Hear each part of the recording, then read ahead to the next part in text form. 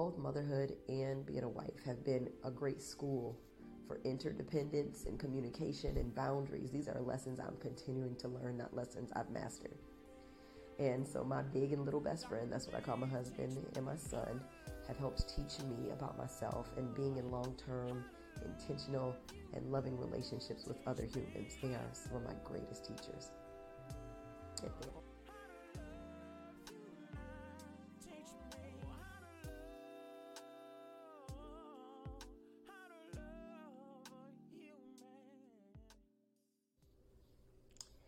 Hey everyone, welcome back to How to Love a Human. And since it's the end of the year episode, we're wrapping up 2022 with this human. My name is Dr. Candace Nicole Hargans, and I host the podcast How to Love a Human.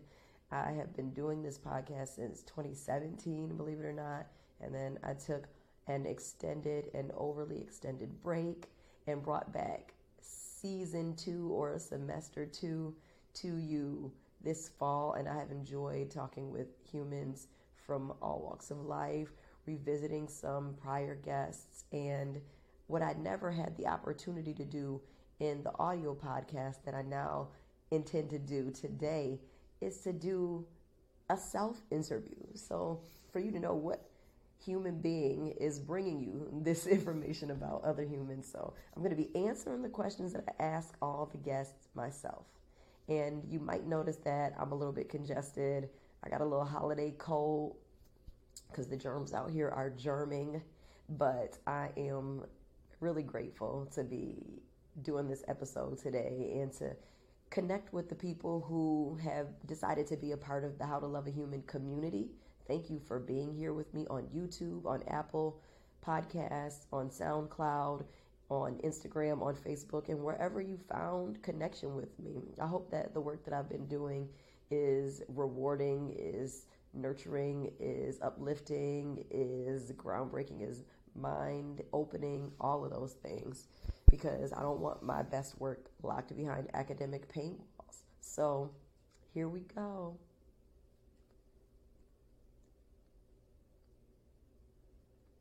So the first question I always ask folks is, are you feeling human or human AF, human as fuck? And today, I am feeling human as fuck. And for me, that means I'm consciously aware of my humanity alongside my divinity. So my physical body is getting over a cold and I feel physically tired, but I also feel clear-minded and open-hearted. So I'm curious about whenever I get sick, I think about what the illness is trying to communicate to me, what it's asking me to do differently or to think about. So right now I'm curious about what this brief period of illness has to teach me about rest and diet and connection with others and boundaries. Rather than feeling upset that I'm sick, I'm also thinking about what it means to be alive. And that's distinctly human, alive. And I'm coming upon nearly 40 years of life. My birthday's next month. And how my sense of humanity has shifted in that time. I've become much more aware that I'm human as fuck. Not superhuman and not subhuman. And this is liberating because to strive for superhumanity, which I've done for a good part of my life, especially in my teens and 20s, was taxing. And to some degree, it suggests endorsement of superiority, that some humans can be superior to others, and that just isn't true. I don't believe that's true. And so on the other side of that equation, accepting the myth that I'm subhuman in any way also cost me the peace and pleasure of self-acceptance. And I've been in that space too. So like most human beings, you get kind of pulled into the seductive human hierarchy thing that we do with humans. And that superhuman ideal is at the top with this like really narrow window of who will make it there based on any number of privileged identities and intersections of multiple privileged identities. And then subhuman based on any number of intersecting marginalized identities. And then we have this hierarchy, like your proximity to whiteness or maleness or able, all of these things. And to really divest from that idea that there is a hierarchy, that there's a better or worse, has been really meaningful to me. And I feel like it's just in the past few years that I've come to understand what that means for me. So I've also been really considerate of what that means for others for much longer than I have about what it means for me. And that what it means for me part is the most liberating. And so, to wrap that question up, being human as fuck is a signifier that I am no better or worse than any other human, that better or worse doesn't even exist in the type of liberation I desire. And the as fuck keeps me connected to all things, which is something I forget often. So not just other humans, but the world, living things, the earth. And with the snow cyclone that we got going on out here in Kentucky, look, the environment is telling me something. It's telling us something about how we've been treating it. And the reciprocity ain't there. And it don't like it. All right, so my next question is, share your most salient identities with me. So my most salient identities, and when I say salient, I mean the ones that are most top of mind or present for me in this moment, so it can shift from moment to moment. But for right now, my most salient identities are Black woman, mother, wife, professor, psychologist, and newly middle class. So some of these are marginalized identities, some of them are privileged identities, some of them come with lots of cultural loading about what they mean, and there are ideals ascribed to many of them and what makes them salient. So they stand out for me in a number of ways. I'll start with Blackness because that's what I started with. Blackness is one of my favorite things. I enjoy Black culture. And American Blackness is my particular diasporic culture, but I've traveled to South Africa and several Caribbean countries, Dominican Republic, Puerto Rico, Jamaica, Trinidad and Tobago, and I'm in community with people from other cultures in the African diaspora, so I fuck with Blackness in its many forms. That doesn't mean that Blackness is like an ideal, as we talked about, not endorsing this idea of a human hierarchy, but I like it.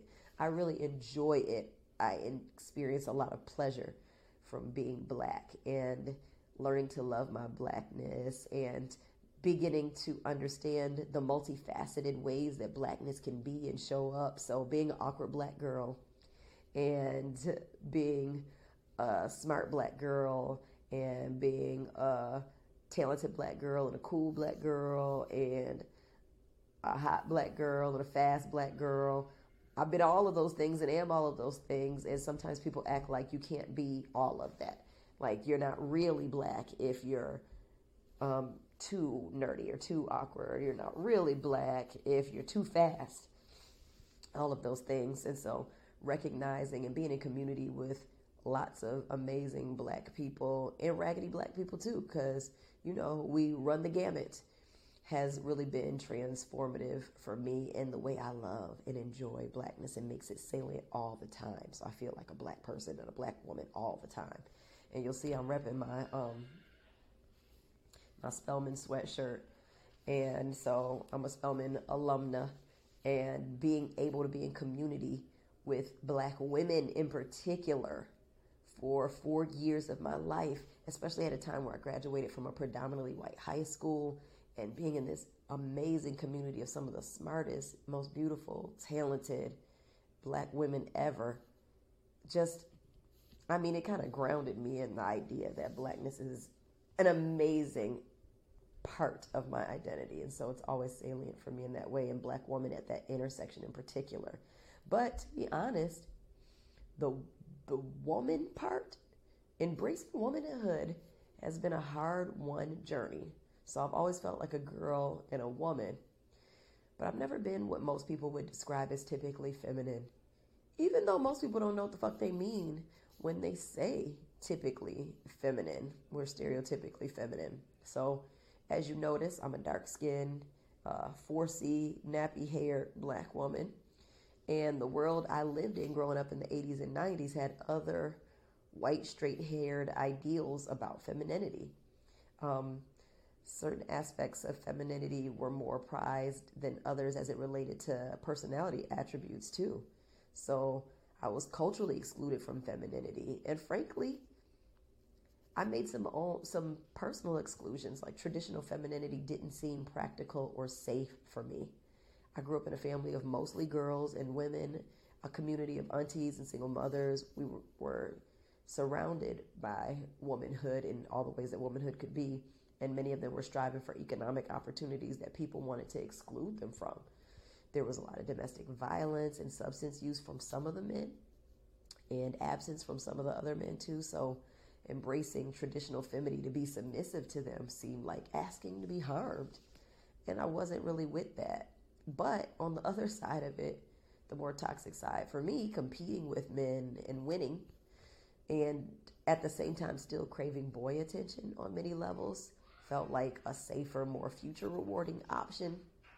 So as I've aged and evolved, divested from some aspects of gender constructs, and stopped using competition for fake freedom as a way to get my needs met or to reach for opportunities, I explored what femininity and womanhood can and do mean for me. So what I like to say is that, I like Alice Walker's womanish type of vibe. Like, I'm deeply womanly, nurturing, loving, creative, magnetic, powerful, grounded, but I'm not especially femme. I don't know if y'all heard of the Futch scale. The Fuchs scale. The Futch scale. How do you pronounce it? But it's the scale. It was born out of the tradition of queer women or lesbian women's identities that I like to draw from queer theory and black feminist queer theories a lot. And so I thought this scale was really helpful because it gives like a 1 to 10 representation of like extreme femme to stone butch. And so I took this quiz about it, and it says I'm like soft androgyny. I asked my husband what he thought, like where I ranked, and he said probably a 3.5 or 4. That's in the femme range. So like extreme femme would be 1, and then 2 through 4 would be like regular femme, and then like soft butch or futch would be like 5, and then like everything on the 6, 7, 8, 9, 10 would move toward the masculine more so. And so I say that I'm probably like a 3.5 or a 4, and it really depends on the day, which resonates with me, and I'm good with that balance. Like that feels like a good balance for me, even though it's been pathologized. Y'all know some of the stuff that's out here in social media be talking about like black women aren't feminine enough or too masculine, emasculating, all of these things. Like I feel like I'm balanced, and I like that. And so, as an example, I will pay people to cook and clean for me every day of the week if I could. But my husband is our family chef, and I'm cool with cleaning and organizing and maintenance work like that.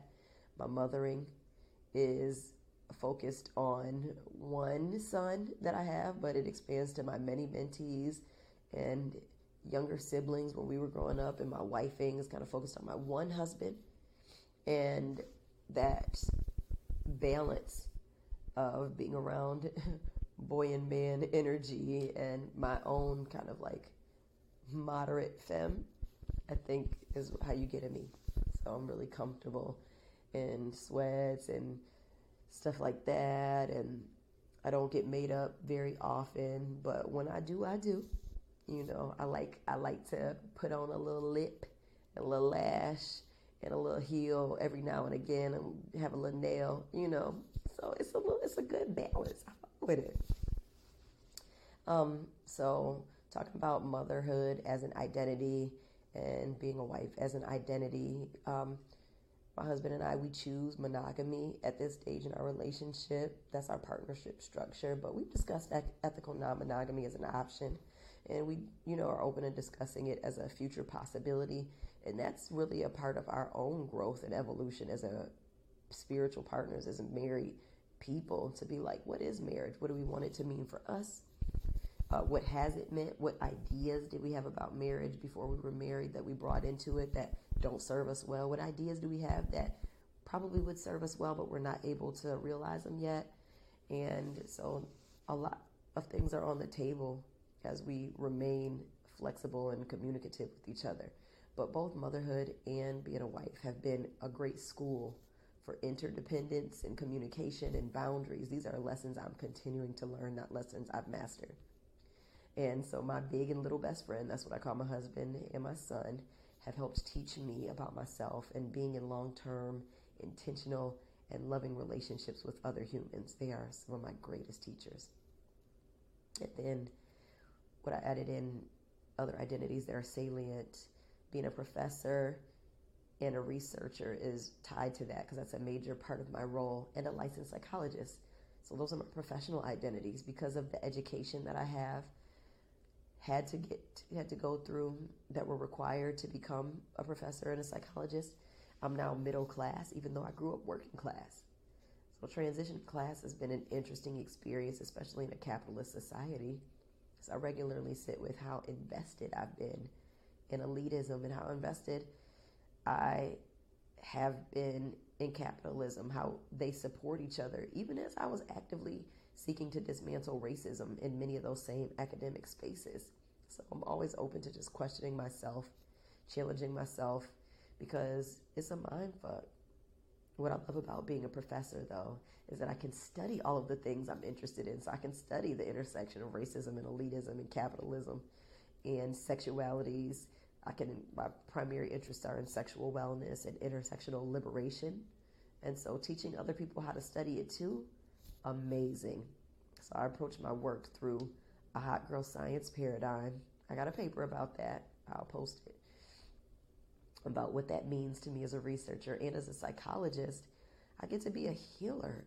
And I've worked with clients on issues like anxiety and depression and racial trauma, sexual wellness, grief, adjustment to normal life stressors.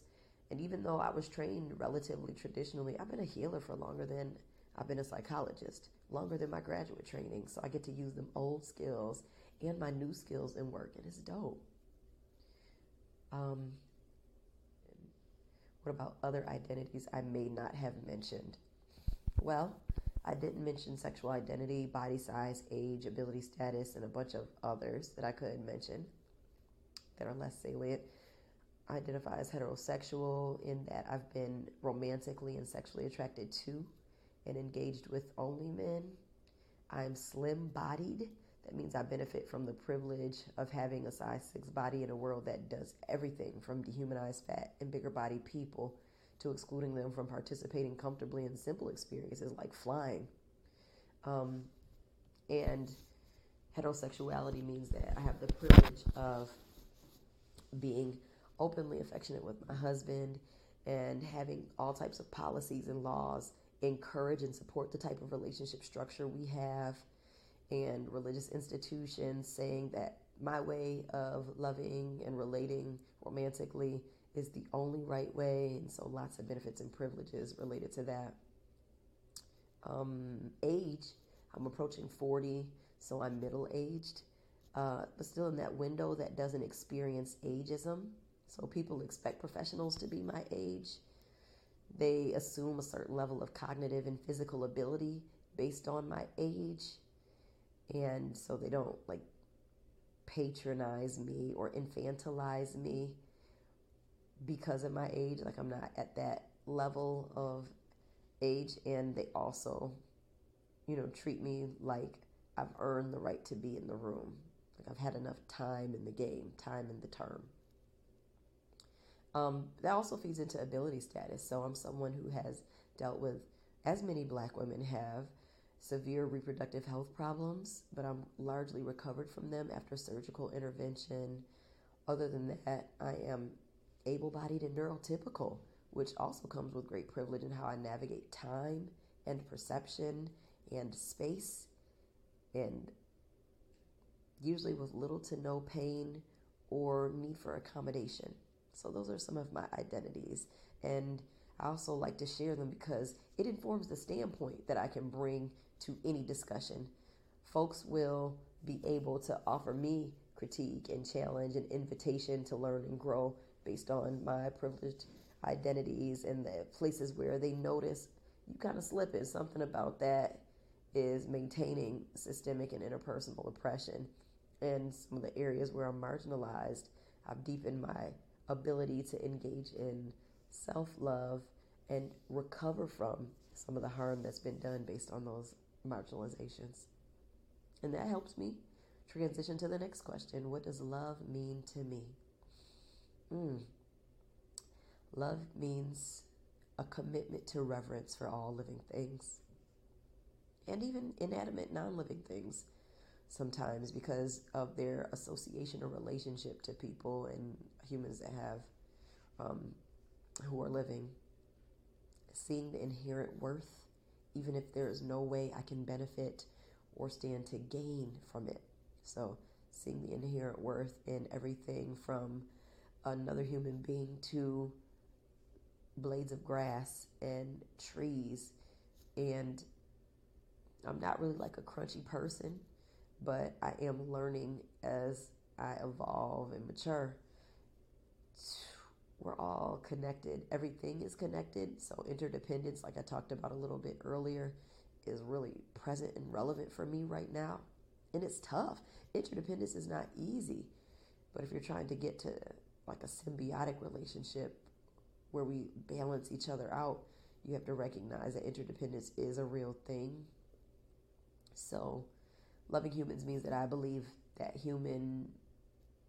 any human really, should live fully and well. Shout out to Bell Hooks. And that I don't get to define living fully and well for them, as long as it doesn't violate the well-being and rights of other humans.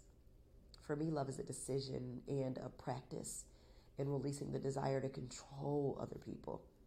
My love style before I had my own therapy and before I had long-term committed relationships to practice in was really about like controlling, possessing, as opposed to acknowledging, blessing, having reverence for, caring for.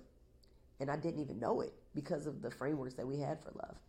So love to me is about that intentional care practice for others, having reverence for myself in relationships with people as well. So as an example, the more I practice loving myself, the better I eat, the more I move my body, the more I release fear of all kinds. I learned to float and swim this summer to conquer my fear of deep water. I'm still learning too. Like I learned to backstroke and I can do a little bit of freestyle, but I'm going to get back at it, keep learning. And that was an act of self-love because love and fear don't work well together. And building on that, what would the world be like if it loved me? I feel like if the world loved me, if it showed up like a good, loving world, everyone who desired housing would be housed. No humans would be hungry. We'd use our best minds to course correct on our climate and environmental violations. We couldn't look at other humans and choose to harm them. But when we made harmful choices unintentionally, we'd have the level of accountability where apology and repair were par for the course in relationships. We wouldn't hide and pretend, gaslight people into thinking that the harm didn't happen. Education system would be thorough, designed to help every child learn who they are and their greatest potentials, with histories of all peoples available to learn, taught as if they're equally as valuable. Healthcare would be readily available to all people, including mental health care, but there'd be much less need for those services because our preventative care services would be budgeted at the level of what our current military is. Like we would be exceptionally well fit. Humans would come to know pleasure without needing to hoard or exploit or dominate. Kids would bask in their joy. Elders would be ushered into death at a normal pace with whatever comes next with gratitude. So it would be a world that some people think is idyllic, but I've been reading about Afrofuturism as a frame, and so I love using my radical imagination to envision the world, because when I envision something, I can work toward it. I'm I'm magical in that way, and I like that. What identities do I sometimes struggle to love in others? This is a tough one because I think it has shifted. Because courage is really like one of my biggest values, I used to really struggle to love people in whom I saw cowardice. But what I think I was missing at that time was that cowardice may look like cowardice to me, but it could be strategy to them or harm reduction to them, or them having more at stake than I have at stake, not accounting for their marginalization and their life and their context. And so having a little bit more compassion for that now, not letting people off the hook, because if you could do something, please, do something to remedy injustices as you experience them or see them, but that's not going to work the same way for everyone. I struggle to love people who are invested in harming Black women. So there are some people who, because they've been socialized in anti-Blackness and sexism, they have a disdain for Black women. And I think all disdain for any humans and Black women are a part of that humanity, comes from like a personal feeling of impotence or incompetence at some level. So of course I think people who hate Black women and strive to harm Black women struggle with loving themselves. But people who project that self-hatred onto Black women, who try to dehumanize us and experience our ways of being as ugly, as distasteful, using words like ghetto and stuff like that. Like, I struggle to love people like that because when they don't have my well-being in mind, it makes it tough for me to hold theirs. I try to make it a practice to do that. Loving kindness meditation is a part of that practice for me. But yeah, I don't always get it right. And sometimes a good clap back feels really satisfying. So I've been working on that. And my last question is, what do I love most about me?